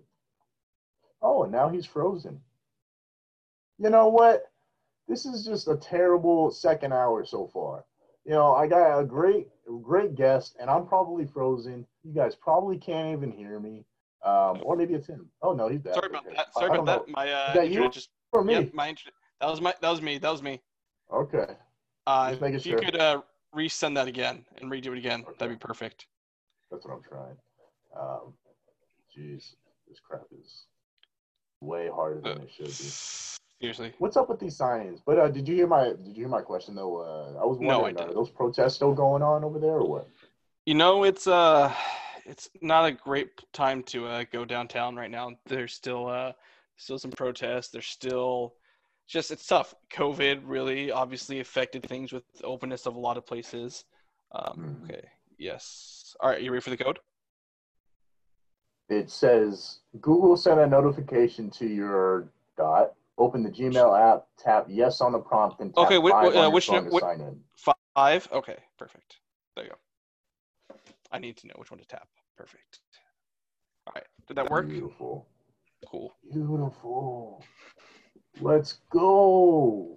We did it, people. We did it.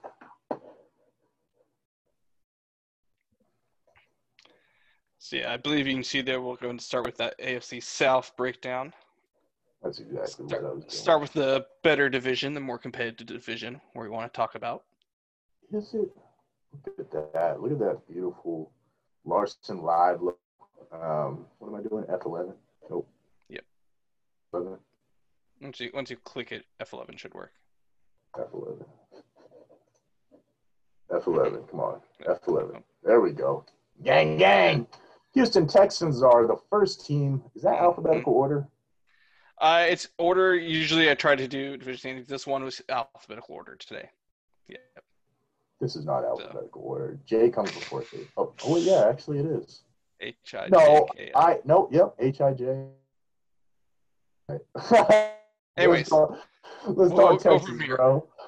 Sorry, from here, Texans. Yeah, you know, obviously they had probably the most surprising move of the offseason. You know, honestly, it could have been worse. I'll put it that way. You know, yeah, it sucks. DeAndre Hopkins was definitely one of the premier players that carried this franchise for a long time. But with that, you look at how they're able to fill. Okay, they got Randall Cobb, Brandon Cooks. You know, okay, it sucks that you have your number one guy gone, but you still have Kenny Stills. Now you add a guy like Brandon Cooks, again, speed. Randall Cobb, still one of the better slot receivers. You bring in a guy like David Johnson. The reason why I highlight that, adding David Johnson to this running back, I think is more important than them losing DeAndre Hopkins, because you still have a great quarterback in Watson. You have guys with speed that are going to get themselves open. But now you have a guy with David Johnson who's going to get, 20 touches a game. And he can do more with those 20 touches than what Lamar Miller and Carlos Hyde could for last year. So, honestly, I think that was a huge win. They're able to retain a lot when it came to their defensive line. Obviously, you see Jonathan Joseph, that was a big loss at corner. But outside of that, if J.J. Watt comes back healthy, this defense should be enough to, be able to keep them in the playoff hunt. That's a big if, since that's never happened. Yeah, exactly. What do you think about Russ Blackhawk? There's a lot of talk about him being to be able to go in the rotation. Right now, he is a good in terms of pass rusher. You talk about what he did at TCU. He's able to run. The issue with most of the Big 12 defenses is they don't know how to play a gap defense, and they don't know how to stop the run. And so that's going to be a big thing when you're looking at going against Derrick Henry, going against why am I blanking out? With Man, you made some Indianapolis Colts, great their points. third roster. The fact that they're not taught how to run defend, which is so funny because why is that? Like every single Big 12 coach just decides, you know what? One thing I don't care about is run defense. I don't care about it. Every single Big 12 team, they suck at defending the run. What's up with that? You look at the last 3-4 years and how the shift of the Big 12, most Big 12 offenses now are averaging over 30 points a game, and the top 4 or 5 teams are actually averaging closer to 40 points a game, while the defensive points per game, you're giving up, somewhere around 28 points per game now. Yardage, you're now well over 400 yards giving up for the bottom half teams, because it is now this shootout tile league. It's this high scoring, high pace offense. You want guys that can rotate. You're not going to be playing a 4-man line. You're playing a 3-man or even a 2-man offensive line. You're wanting to get your middle of the field with linebackers and 2 to 3 safeties. If your team has it, corners that can tackle, 2 to 3 corners, 2 safeties, 3 linebackers, 4 linebackers. That's a pinnacle Big 12 defense. The exception to that would probably be Texas, with they're able to do a multiple style of defense. Todd Herman is really good at adjusting it week by week. Outside of that, though, because you're having to do a zone in a 3-man front, it's basically like a spread TNT. Your nose tackle, he has A, and the inside of B. Then your DNs have edge. The linebackers are responsible for run duty. That's why you saw Seattle take a big draft pick with Jordan Brooks. This is a guy who can cover, but also has run responsibility. That's a very prolific thing. Kendall Murray. Yes, exactly. Exactly. The linebackers in the Big 12 are more responsible for the rushing defense. Oh, yeah, look at this. Win-loss prediction for the Texans. So you are not a believer in the new offense of the Houston Texans with their lead receivers being Brandon Cooks and Randall Cobb. Not a fan of that. Oh, Dryden's gone again. Terrible. So here we are looking at this week through. He has them starting out week. Sorry about that. My internet came out. You know what? I've seen your house, sir. You should have elite Wi-Fi. I wish. Just not in my room. Oh, yeah, no worries. So you got them going 8-8. I like this, how you got the schedule set up. Rough start for them. Oh, that opening stretch is just terrible for them. You see that with Kansas City, Baltimore. I don't think Pittsburgh. I don't know if Ben Roethlisberger will make it to week 3. So I think because of the issues going on with quarterback. What? Yeah. You think Roethlisberger's that hurt? Dude, I think he's that hurt. He's that injured, whatever it is. And even that, even if he is there, like, the production's not going to be there. He's not going to be able to throw for more than 200 yards a game. That's like the guy. I don't think he has it anymore. Just with that type of surgery, I can't wait till the impact it has. Mm-hmm. It's going to be interesting. Get to them because like the Steelers, their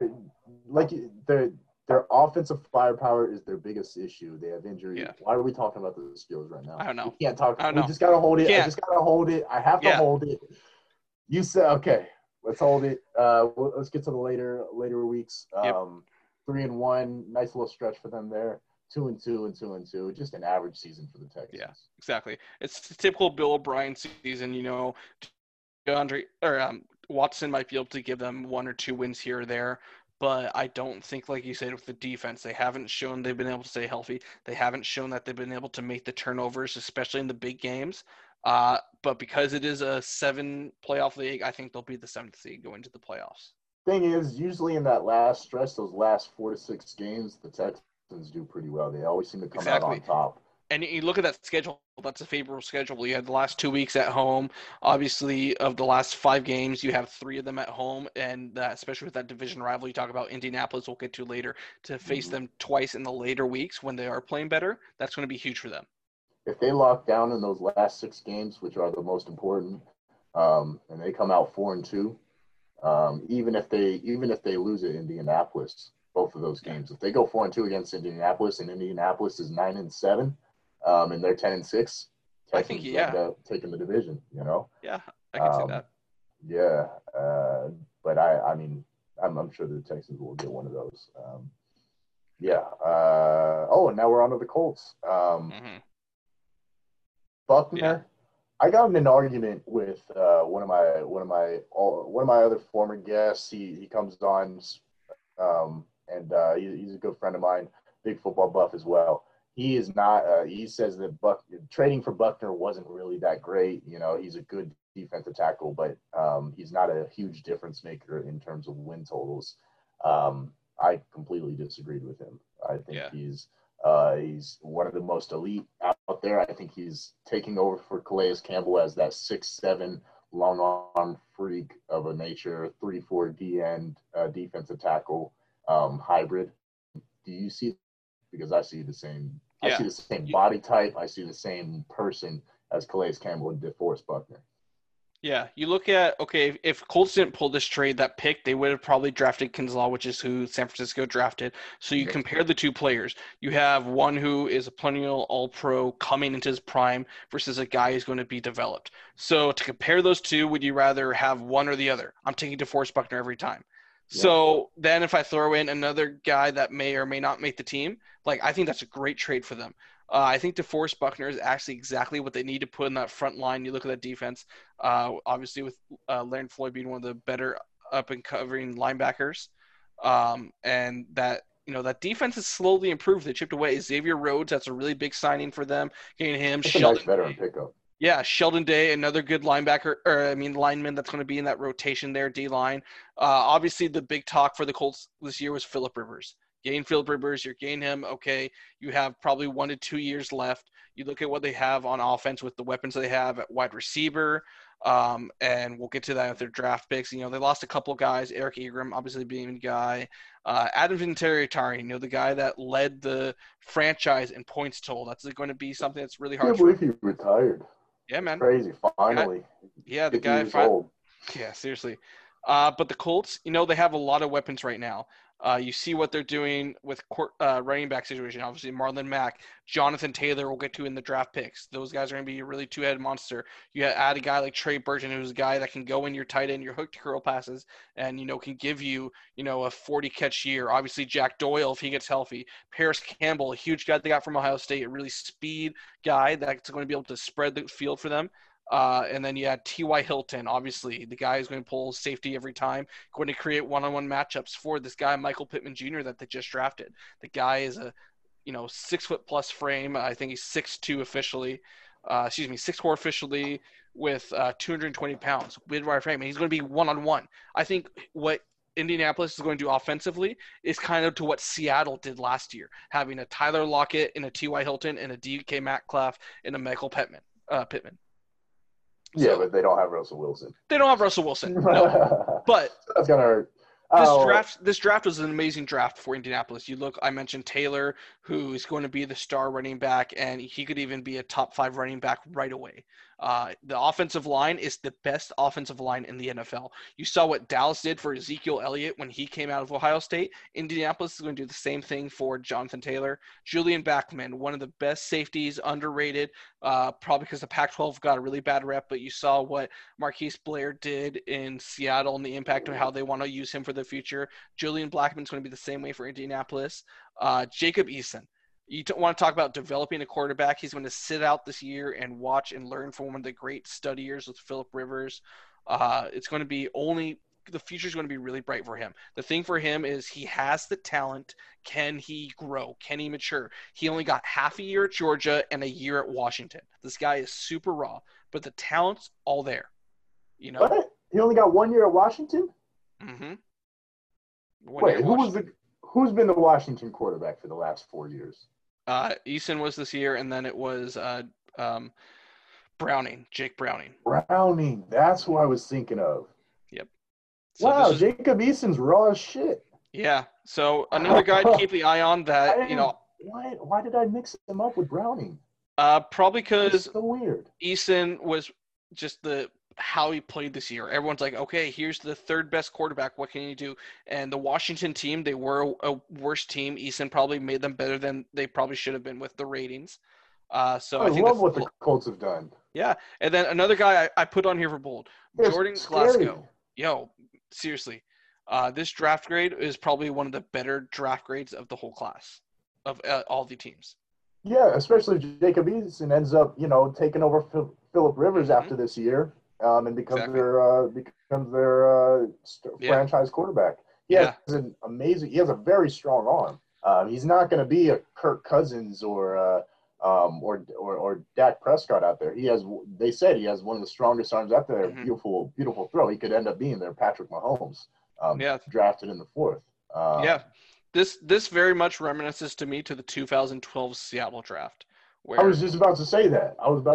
Yeah. But Jacob Eason won't end up taking over Phillip Rivers right now. He's just no. He'll sit out this year, but I think that's the best thing for him. Jonathan Taylor, where is he going to be on fantasy running back list? Running back 2, maybe a low running back 1. What I mean is like rankings, like in the top 5.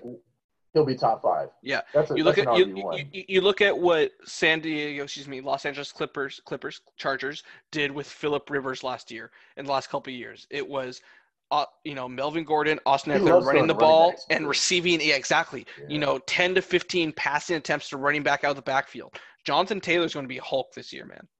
Does Taylor like catching the ball? I don't remember him catching it much with Wisconsin. The first 2 years he got maybe 5 attempts a game. This last year he had a career high in catches and a career high in attempts. So it's improving. Okay. Yeah. So you're gonna say it glitched out, but as a win-loss prediction. I honestly think there's this excuse. It's going to be a 12-4 season for Indianapolis, in my opinion. Wow. You look at what they're able to do, what they're able to retain, the coaching staff, and look at the schedule here. It's a very favorable start with the Jags finding out. Minnesota, that's going to be a tough one. They get lost there, but the Jets and Chicago, that's easily a 4-0, 3-1 opening week. Cleveland, that's going to be, another one of those 3-1, 2-2. I don't think they're good enough to beat Baltimore yet. I think, Lamar, we'll get into that next week. I think they're going to actually increase their output to what this year was. Then you go into the Week 10 stretch. Obviously, this is the hardest stretch for them, but I think the playoff teams, when you get to that Week 10, Week 11 point, that's when they make that run. You talked about with Houston the last 8 games. Similar with the Colts. If you're going to be a playoff team, you got to finish the year, 6-2, 7-1, 8-0.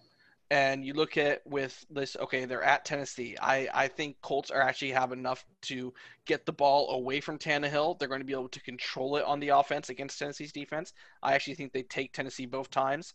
Green Bay is going to be that matchup of, okay, how much does Rodgers have left in the tank? If they're still fighting for the playoffs, I think Green Bay's in it. But if Green Bay struggles at the beginning, you might see Jordan Love come in early, and that could be an easy win there. Whoa, I can't wait till we get to that. We're not just going to blow by that without mentioning that. Aaron Rodgers is going to get benched by week 10. If Green Bay is doing bad, I don't see Rodgers finishing the year. Yeah, I don't see that. Of course. Houston, I think they'll split with Houston, so I gave Houston my loss there. And then you look at that last 4 games, man. That's perfect. All right. This is Jaguars now. Yep. Jaguars. This one's going to be very easy to talk about. They didn't have a very effective. They re-signed some guys, but their biggest additions was Tyler Eifert. You had a weapon at tight end. A guy that was considered a top 10 tight end. Obviously, it's going to be a little bit less now with the type of offense they're in.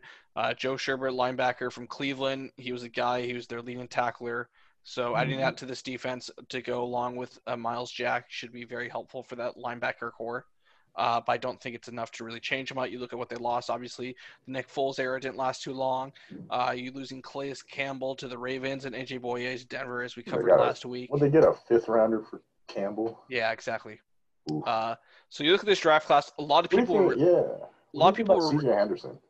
Yeah, the guy played very well in an SEC style. The thing for him is you look at the division he's in. He's going to be going up against Deshaun Watson, Phillip Rivers, and Ryan Tannehill. Tell me more about Henderson, though. I don't care about who he's playing. If you're good, you're good. And with Henderson, what I saw was he was physical, but he got burnt. Exactly. That's the type of thing. He talked a lot of shit. He's going to need safety help on coverage, which Jacksonville does not have solid safeties to make up for that. So he's going to be exposed a little bit this year. I think of him as a slimmer Trey Flowers. He's going to be a guy who's going to be a ball hawk on your slant routes and your hook routes. He's really going to jam the corners, but he's going to get burnt on double moves and slants. Goes. So that's going to it's going to be a learning year for him. I was thinking Marcus Peters. Marcus Peters. Yeah, when Marcus Peters came there, exactly. They're similar. That's probably his ceiling would be a Marcus Peters level. And Marcus Peters got a lot better this last year. He wasn't getting burnt. You look at the first game against Seattle as the Rams, he got burnt, and then when he came to Baltimore and in a simple switch to the defense, and he looked like a Pro Bowl caliber corner again. So yeah, I was looking at huge. The numbers and I was like, yo. Yeah. Chase Achilles injury. Achilles injury, edge rushers, it's a boomer bust pick, and obviously I don't think it's going to happen this year. I think you look at Shenlaw, another guy, boomer bust pick. People think he's physical enough to make him the NFL. I think he's a guy, though, that maybe not by this year, but end of the season and next year, he's going to show him to be a wide receiver 1 in fantasy leagues. Laviska. Oh, you said wide receiver 1. Yeah, that's who you're just talking about. Yep, exactly. By the end of the year, you think he's going to be a wide receiver? By the end of this year and going into next year, he's going to be a wide receiver board. He's going to be Gardner Minshew's number 1 wide receiver. He's a red zone target. He's a guy that can deep and burn. He reminds me of his ceiling of a young Julio. I don't like him. Yeah. I didn't like his tape. Boomer bust pick is what this draft was. I did not like his tape at all because when I saw him, he looked slow. He did not look like a crisp route runner at all. I saw some drops, and I don't think they used him well in the offense either. By the way, Colorado was really rough. Yeah, like, yo, what are you doing? Yeah, he shows he's a great athlete. He's a guy. The thing about him is he does have a strong catch radius. He can go straight up, can catch it side, one hand stretch. That's what he did really well. There was a couple drops, but he is a physical catcher, and you team him up with a guy like Colin Johnson from wide receiver, another 6'2" plus type of guy. This guy is physical. This guy is your DK Metcalf in terms of build. He's not quite as strong. He's not quite as fast. But the way Texas used him, if you need to go deep, you need to go throw your fade route, you're throwing it to Colin Johnson. So I think you add some weapons for Gardner Minshew to really go around and see if he's the guy. A guy we skipped over, Ben Barch. He's going to be the starting offensive tackle. A guy that really showed well at St. John's, and they think will just slide right into the NFL. Yeah, I don't know much about him, but I know that he doesn't have much competition with the Jaguars offensive line, and if you say he's good, then he's good. 6-10 prediction, I can see it. Yeah. Pretty much the same schedule as the Colts. These guys are all playing the same teams: Jaguars, Texans, Colts, and they're all playing the same teams except for 1 or 2 games. And Jaguars just aren't as good as these other teams, and they'll lose. They'll especially get beat on by the NFC North. They'll pull out a couple of their own division. Titans, they had some moves. What do we see from the Titans? They have a very nice coach at their helm. They have what the hell is his name? Vrabel is a good Mike coach. Vrabel, they got a nice little setup. Derrick Henry, Ryan Tannehill, AJ Brown is a wide receiver 1. If you've seen one, he's the next great wide receiver. They had great linebacker core too, by the way. When I looked at that, I was like, yo, they have 4. I think. Is it the Colts? Both of those teams, they have both Colts and the Titans have great linebacker cores. Yeah, Tennessee has a solid defense, and you look at what they did last year. They stopped you. They stopped you on 3rd down. That was most important. They were a great 3rd down. You look what they did against the Patriots. The most 3-and-outs that Tom Brady ever had in his career was that playoff game against them. And you see what they're able to do with the core and really disrupt, stopping the run, stopping the short game, stopping the screen game, which New England loves to do, the screen game, and Tom Brady loves to do. So they're very fast. They're very smart. You add in a guy like Vic Beasley, who's going to be able to come off the edge, add about 8 to 10 sacks, a guy who's going to be able to really bring some more to an already solid defense. You bring in Jonathan Joseph to be able to play a little bit more man coverage on that defense. When you do bring pressure, it's great. Bringing in offensive tackle who has a chance to start or be that 6th tight end offensive lineman with Ty Sambrailo was a really, it's kind of like a George Fant signing. They did lose, a couple they weren't, stars. I mean, Jack Conklin. Logan Ryan. Yeah, Logan Ryan, he's a free agent right now. He still available, but unlikely for Tennessee to sign. Jack Yeah, what's up Conklin. with that? He was good. He still Yeah. is. It's one of those, it's kind of wait and see who gets injured, and then he'll get signed. So far, no one's been getting injured, and, no one really wants to spend money. The teams that are contenders really don't have the money to spend, and the teams that have money aren't wanting to contend. So what's the point of signing him? Yeah, I don't understand. Whoever does sign him is going to get a nice. steal. Is he old or something? No, he's not. He's average. He's average. That crap just doesn't make sense. I don't even think he's average, though. That's the thing. I think he's a really good corner. Like, he's better. No. Age-wise. I think he's better. Age-wise. I think he's better than Jonathan Joseph. Yeah, I think Logan Ryan is, I think he still can be a Pro Bowl corner. He's 29. Yeah. Bro, somebody Raiders sign him. Damn. Yeah. He can play in the slot. He plays outside. Yeah, he's a solid corner. You look at Delaney Walker and the impact he's had on this team for a while. Obviously, the production began to go. That's a huge loss for them. But this draft is a really solid draft for them. You look at Isaiah Wilson, plug-and-play starter right away. Really adds that for Ryan Tannehill, the blind side, as well as being able to be as solid. You saw what Georgia likes to do. They love to do off-tackle runs and dive runs. That's exactly what they do in Tennessee. Great pickup there. Christian Fulton, a guy that really fell. He thought would be a late first-round pick. He can take over for Logan Ryan. Mm-hmm. This guy is going to be your honey badger on the defense. He's going to be your ball hawk. He's going to be the guy. He can play safety, nickel, corner, whatever you need of him, he's going to do. I actually think he was the best defensive player on LSU's defense last year. So I was very surprised that he fell this far. I think Tennessee had a great steal. Darrington Evans, this guy who played he played a H-back, but he was a receiving back. He's a guy Henry's going to be the 1-2 punch. This guy replaces Dion Lewis with a guy that can catch the ball in the backfield as well as run your sweeps. And he can also play H-back. He can play Y position. So it's going to be interesting to see how they use him. Chason, excuse me, he is not the one with the Achilles. It's actually Delpit that I was thinking. Okay. Yeah, Chason, Delpit, Fulton. Who else was on that LSU defense? Those were the top three, weren't they? Yeah, those were the top three. Yeah, I guess I didn't really see it, but I guess Fulton is because Chason was a one-dimensional spin move, spin move, rush the passer. That's how we got to the quarterback. Fast and skinny, didn't really cover very much. And then Delpit was a weak tackler, definitely bad on the defense. He was just a straight ball hawk and just stayed out there. But Fulton is the one that was all around, did everything. Good stuff. Now tell me, do you actually watch Appalachian State? Like for you to know, or do you just watch the film? I had to go and watch some highlights. What I watched about him and I saw what scouts were saying on him is it's the perfect spell for Henry. What you want to do with your running back, sometimes you can be like Seattle, you want to have a 1-2 punch. I think for an offense like Tennessee, you want to be able to add Tannehill.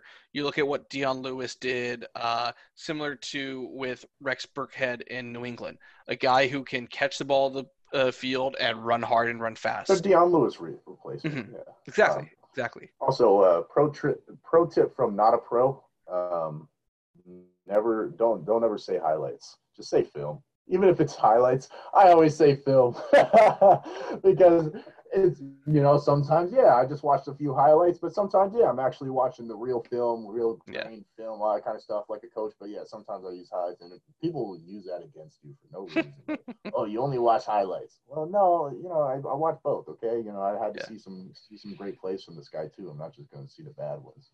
11-5 though. I can't see that. I can't see 12-4 and 11-5 in this division, and 8-8. I think the AFC South never produces that. No, it hasn't. That's why I think this is the most competitive it's been in recent years with having three teams with set quarterbacks. You look at with what the Colts are doing in their system and what they've done. We talked about it already, but you look at, like you said, Mike Vrabel, a guy who's he can coach his players and he can make his players play better. I mean, you look at Ryan Tannehill, this guy who no one really expected to do anything, but Mike Vrabel was able to use him, make him comfort. I think we're going to be a lot more comfort plays. You saw the draft in addition to what they've done for him. Henry's going to have a great production. So that's really solid. I think they're going to have a good year. Yeah. It's on the same thing. You just have to go back. Yeah. It's on the same website. Just go back, and then it'll be AFC. This one or this one? AFC East. That's West. Good stuff. AFC East now. Just my quick predictions on the South. I think the Colts take that division. I think the Texans will be right there, and the Titans with the same similar records. I got the Colts at 10-6, and maybe 11-5, that type of thing. 10-6, 11-5. There'll be either a game or two above the Texans and the Titans, and then those two will be, I think, pretty even. 8-8, 9-17 team. That's what I see.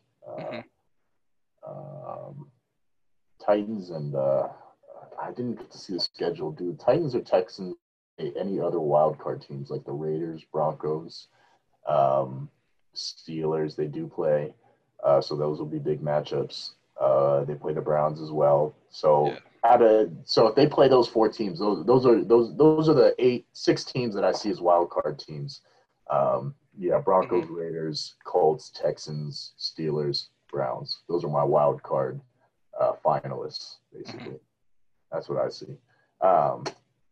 Nobody out of here is going to be a wild card. It's going to be a 9-7 division winner here. That's what I see. What are we doing with the Bills here? What do we see? I'm definitely going out my comfort and my normal thing with when I look at the Buffalo Bills. You look at what they did here, bringing with Mario Addison, Von Butler. That's going to be to an already loaded defense. Big time, huge additions. I think the trade for Stephon Diggs, that puts trust in Josh Allen. Hey, we're going to get you your weapon. You look at what their offense was already able to do last year. They were, above average, one or two playmakers away from being able to, try to go to, they're not quite Baltimore and Kansas City level, but they're right there. So I think bringing him in, EJ Gaines, another great nickel coverage. Quinton Jefferson, who led Seattle with sacks last year, coming in. So they have a great rotation on defense. They have a great offensive game. It's going to be really good for them. Yeah, I like that. AJ Epinenza going in the second round was pretty crazy. That was a huge drop. And honestly, like you said, you talk about this defense now. I mean, this defense is going to own the line of scrimmage against whoever they play. And that what he adds, he's a 3-down defensive lineman, which is rare to have right away as a rookie to be a 3-down lineman, but he can be a 3-down lineman. Zach Moss, this guy was Mr. Everything for Utah. He would touch the ball 30-plus times a game. He was really good, very much like a Derrick Henry. He runs north and south really well. You get him moving left to right. He's a little bit better than Henry, but still not his comfort. He does receive the ball, though, better than Henry. So he's going to be able to be a weapon for Josh Allen, and he spells Josh Allen really well, which is something Buffalo did not have last year. Gabriel Davis, a guy from UCF. He spells Josh Allen really well? To spell, so to break off, like he's able to. Yeah. Gabriel Davis. Wait. Devin Singletary. What does that mean for him? Backup. I actually think Singletary is the backup? I think midway through the year, Zach Moss will be the starter. Not a big fan of Singletary. A 1-2 running back. Yeah. I think he'll be. I think he'll be like what a Tevin Coleman was to Atlanta with Singletary. Yeah, I think Singletary will be that backup, but plays as much as a Tevin Coleman did in Atlanta. Okay, 2-back set is what you're saying. Yeah. I like that because Zach Moss is a little dude. Is he a little dude? No, he's what's his height? Close to Henry. Zach Moss. He's 6'3"? about. Who am I thinking of? You're probably thinking of. So he's actually no, he is a little bit guy. I guess that's relative. He's 5'10". Yeah. He's 5'10". Yeah, he's 5'9", 223. That's what I see. That's what I thought. Yeah. Yeah, I'm trying to stay away from the Bills' running game, running backs, because I did not watch much of the Bills' offense last year. It was a snooze fest last year. Exactly. That was a problem. It was a snooze fest. And so I didn't watch Singletary, and I'm worried about missing out on Moss or Singletary in fantasy. You know what? In a deep PPR league, another guy to watch is Gabriel Davis. Stephon Diggs will take a lot of cover. This guy is a guy who really went sideline to sideline. Very sharp receiver with his route tree, and I think he's going to be a weapon for I can't remember his name. Buffalo's quarterback this year. Josh Allen. Humphreys. No, not Humphreys. Beasley. Vic Beasley. Great Beasley? slot receiver. No. Cole Cole Beasley is what I meant to say. Is he there, or is Adam Humphries there? Cole Beasley is there. And Adam Humphries is with the Titans. Yep. Cole Beasley, John Brown, Stephon Diggs, and you say Gabriel Davis will make a mark. Yeah, Okay. they will. Jake Fromm is weak as shit. Jake Fromm, I think it's one of those picks where you bring him in, you have him sit under Allen, and if Allen really shows and gets a little too expensive, I think Buffalo will let Allen walk and give Fromm a chance. I think that boy weak is. Yeah, but he's a SC quarterback, and he beat out everyone else. He brought them to the best in the SEC. So 12-4 record. 12-4. Yeah. The Buffalo Bills. Buffalo Bills, you look at the start of the season, it's very easy. You look at the end of the season, it's very easy. Their toughest stretch is obviously that part of the season where the teams that are good start to get going. You look at that Seattle, Arizona, San Francisco. I think they actually beat one of Seattle or Arizona, and I think they're going to beat Seattle and Buffalo. And I think obviously the Chargers is a free win. San Francisco and Arizona, it could be a coin flip for the Arizona game, how Arizona is doing at that point of the season. And then, they end it. It's a really easy schedule for Buffalo. And if no one gets injured, I think this is going to be a season where they can take a number 2 seed, number 3 seed. You know what? I think the Raiders are going to beat the Bills. I think the Raiders are going to beat the Bills. I do. If Carr plays at his MVP form, it's definitely going to be a contest. It's all on Carr. We're gonna watch those first 2 games with the Raiders. We're gonna watch him. What is it against Denver and the Saints? I think that's what it is. I don't remember what it is. I think it's at Denver, right? At Denver. I don't remember who the first game is. No, Panthers at Carolina. Yep. That's the first game. We're gonna watch at Carolina and against the Saints. And we're going to see if Derek Carr is that dude again. Yeah, we'll find out. We'll find out right then. And then I will switch all my predictions and figure that out. That's what I'm going to see. New England Patriots, I really like their acquisition of Cam Newton. But they lost a lot. Did you mark the players that they lost due to COVID? You didn't mark them. I didn't mark any COVID. You did not. Nope. Yeah, you didn't have. If I did that, this list would be 2 pages. Yes, yeah, it absolutely would. Let me see this COVID list because I don't know what Bill Belichick did, what kind of incentive he gave, but he gave some sort of incentive to tell his best players to take the year off. And he said, you know what, we're going to tank and we're going to get Trevor Lawrence. Yeah. Bill Belichick is I got that list right here if you want. Yeah. So with the Patriots, obviously Brandon Bolden, that was their running back red zone. Marcus Cannon, guy who's going to be off the tackle for them. Patrick Chung, their star safety. Dante Hightower, their star running back. I did bring it on here, but it just was announced Marcus Lee last week decided he wasn't going to play. They just brought him in. Matt Lacrosse, their second string tight end. Fullback Denny Vitella. Are the McCourty twins? Didn't the McCourty twins say they were taking the year off too? They decided not to. They decided not to. Okay, I knew there were rumors about that. Okay, so not as terrible as I thought it was, but losing Hightower, Cannon is a pretty big loss too, and Chung. Those are and you add that to what they already lost. Danny Shelton, who, we'll talk about in Detroit. I think he was one of the better nose tackles in the NFL. Jamie Collins, one of their most flexible linebackers, right next to the other one, Kyle Van Noy. Both of them going. On top of that, this defense got destroyed this year.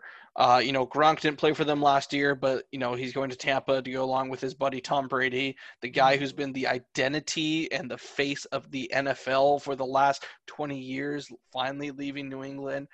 You talk about Ben Watson retiring, Stephen Gronkowski retiring, Philip Dorsett going to Seattle. If any team lost the offseason, it was the Patriots. Yeah. And you don't like their draft. Their draft was definitely, obviously, they had some trades they did. In a season like this, it's really hard to develop. Kyler Duggar, this guy they drafted at a Division II school, he's a guy who showed a lot of film plays that looks really well. But, again, that was against guys who, could have made it at the college that we went to together.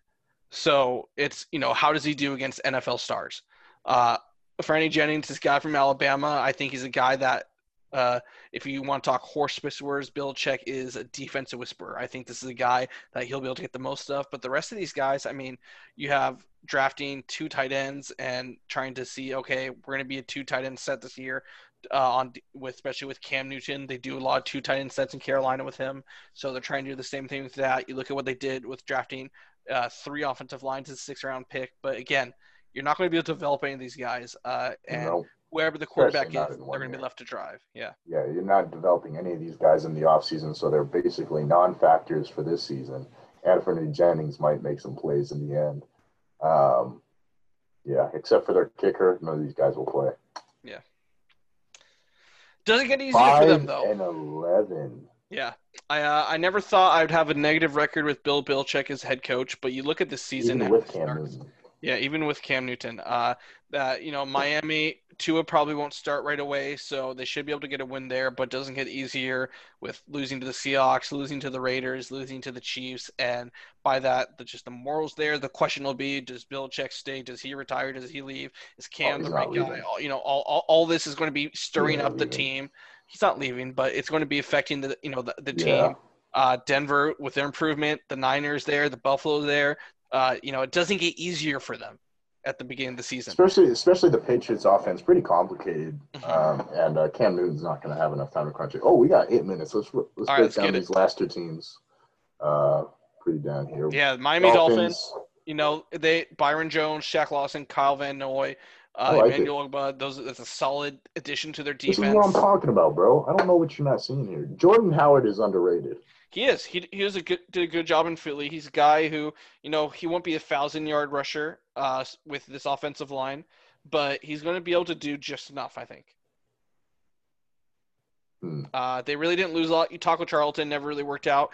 Queeb Talib a little bit retired. Rashad Jones, he just doesn't have it anymore. They didn't lose a lot. I'm really liking my Dolphins pick, bro. Looking at this stuff again, nothing is deterring me. Let's look at this draft. But you say Tua is not playing, though. That's your thing. That's the thing. If Tua doesn't play this year, I give this draft a B-, and it's reworking for the future. This is going to be a scary draft class next year. But I think if they are smart, they will not play Tua. If they do, I think they'll regret it. But obviously, on the off chance, if Tua does play and he does show the highlights, I think they do well. Damn it. You might have to hit that escape. Yeah, that's crazy. But yeah, so is a team that the potential's there because of the AFC shifting. They have a chance to, become a wild card team this year. I don't think they'll beat Buffalo in terms of taking the number 1 seed, though anything's possible, especially with the Tua magic. But I don't see that happening this year. They'll be better than the Jets. They'll be better than the Pats. You look at the schedule, though; it's still tough for them. You look at having the start with New England. Okay, that's going to be a toss-up game. Jacksonville should be a free win, but Buffalo and Seattle right off the gate. Denver, San Francisco, then having to play the Rams team that you don't know how they're going to be this year. Chargers should be a free win with how they're going to how their season line up. But then again, at Arizona, I think they're going to split with the Jets and they play them in that same quadrant. I think Joe Burrow is going to have Cincinnati being in a position that they'll be better than Miami this year. So that's not even a free win. And then you look at Kansas City and then ending the year on the road at the Raiders at Buffalo. That's a really bad stretch for Miami this year. Tua, he plays 16 games. What's their record? If Tua plays 16 games, they're going to go 8-8. That's my opinion. What a safe pick right there. That's a safe pick. I don't think Tua has it this year to, carry the team yet. And if he does play, he's not going to throw the ball more than 25 games. They're not going to risk exposing him. I like Devontae Parker and I like Gesicki. Yeah. So I think he has weapons, and that run game is I like it enough. Howard and Matt Breida. What you say about their offensive line, though, is important because their offensive line. That's the issue. You bring in Austin Jackson; he's going to be a great guy to develop. The keyword there, develop. They just brought in another guy that they signed. I don't remember his name.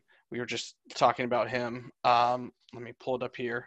Yeah, I'm looking at their Our Lads depth chart here. Our Lads, that's the go-to. I'm going to get them to sponsor me. Our Lads is my go-to for NFL depth charts. They always update it. They give you archive dates too. Eric Flowers they just brought in at left guard. He's going to be a solid guy. Robert Hunt they brought in. Hopefully he can be the right tackle. But that offensive line is going to have to improve, and that's why I don't think they'll risk playing Tua this year.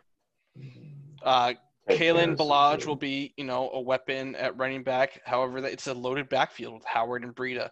I think Howard and Breida are very similar to what they do. I don't think either of them are really good at the backfield. So I think Kalen Balaj will get a lot of the third down looks this year for them. Myles Gaskin, he's out of where again? Recognize that name. Washington. Myles Gaskin is out of Washington. That's right. He was with that Jake Browning and who's their big left tackle? Oh, 6'7" guy. Yeah, I can't remember his name. 6'8". I thought Washington was going to be a Final Four team. With that trio. Yeah, but Jake Browning's fake, so it's okay. Exactly, Jake Browning's fake. New York Jets. Trash. They're pretty trash. Where's your grade for that? Where's the F? Oh, the F it's so bad it's not showing up. It's probably in a green logo. They failed this offseason. They, I think Bradley McDougald, he's a solid player. Brashard Pierman, decent wide receiver. Greg Van Roten, he'll be a starting offensive line then for, but it's not enough for the Jets. Losing Jamal Adams, your franchise, defensive player of the year candidate, that's tough for them. Denzel Mims. I'm a big fan of that. Yeah, he's going to make some plays for Darnold this year. He's going to be able to make some guys miss and score some long runs for him. He had a drops issue with. He had a drops issue, but his speed and versatility. I think of him as someone who's going to be able to come in, a combination of Tyler Lockett and Tyreek Hill. Someone who's quick and explosive, but has a route tree. Mekhi Becton. I think he's going to be a bust, man, and I think it's all the fault of the Jets because I don't think that they're going to keep him in the right system, the right regime. He's fat, or he's a natural fat person, so he's like it's hard for him to. He's going to be hard for him to stay toned and stay. He's already having weight problems. And so I think I think he's just going to be slow. He's going to be slow, which was one of his problems already. It's going to get him burnt. He has freak arms, though. He has freak arms, but that's not going to be enough. It's one of those potential boomer bust type picks for the first round picks, which high risk, high reward. Denzel Mims we talked about. Jabari Zuniga, a guy who probably should have gone the second round pick. He fell to them. This guy's going to be a starter by the end of the year. He's probably going to give them 7-8 sacks this year. But looking into next year in the future, this guy, has a ceiling being a Pro Bowl style defensive end. Michael Pirine, I think he's going to start and make the team on the way because of his versatility out of the backfield. I actually think this guy, though, should be given the chance to be the main running back next year. You know what's crazy? Go ahead. Finish that off. You're good. I was just going with James Morgan, quarterback, where if Darnold doesn't do well this year, this guy's a really smart quarterback. He really flew under the radar. A lot of teams are wondering, okay, if, you talk about Jordan Love going to Green Bay. A lot of people thought James Morgan would be up there. And then Bryce Hall, the absolute steal of the draft, being a fifth-round pick who should have been a second-round, late first-round pick. He's going to be a starter. He's going to be Darrelle Revis, Michael Peters caliber corner in the NFL. That's a great pick for a Greg Williams defense. Did you say Darrelle Revis? Mm-hmm. He's going to be that good? Yeah, I think this guy he's the best corner in the draft? I think he was the best defensive player in the ACC last year, not named Isaiah Simmons. Wow. Not named Isaiah Simmons? Not named Isaiah Simmons. Okay. Not named Isaiah Simmons. This guy Vaughn is pretty good. Keyshawn Vaughn. Yeah. He was. Dude, the safety out of Clemson. He's with the Eagles now. I liked him a lot. He played with you could argue who was better between Isaiah Simmons and him. Those guys were both playing. Yeah, those guys were solid players. Both of them were. Yeah. Yeah, see the Becton thing, you said it was a big boomer bust pick. I didn't even see the high reward with it because you can still there were really good offensive tackles. You had Jedrick Willis, you had I can't even remember any of these guys. Jedrick Willis. It was Austin Jackson. The Georgia guy. The Georgia guy, Wilson. No, there was another one though. Was it Andrew Thomas? Thomas. Yeah. So you had a couple guys. The reason why you look at his athletic frame, if they can develop him and keep him in his prime weight and work on his footwork, this guy has a chance to be the best tackle in the game. if you can motivate him, if you can work him hard, and if you can, develop him right. I don't know if the Jets can do that, but if the right team were to have him, I think this guy would be a future all-star tackle.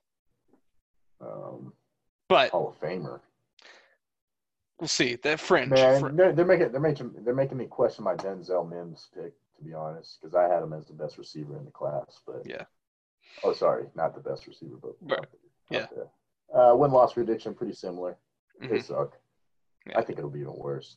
I think they'll be the last in the division, and Patriots right above them. So they're going to be. I